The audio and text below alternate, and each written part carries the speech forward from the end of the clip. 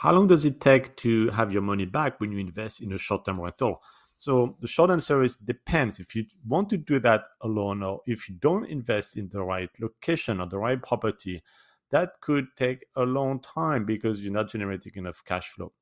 The property that I select, on average, generating cash that can reimburse the cash that was put initially on the property, like down payment and setup, closing costs, everything. On average, it takes about 3 years. Yes, 3 years. That's the target I have, meaning the first 3 years, you get your money back, and then it is literally profit in your pocket pretty fast for investments.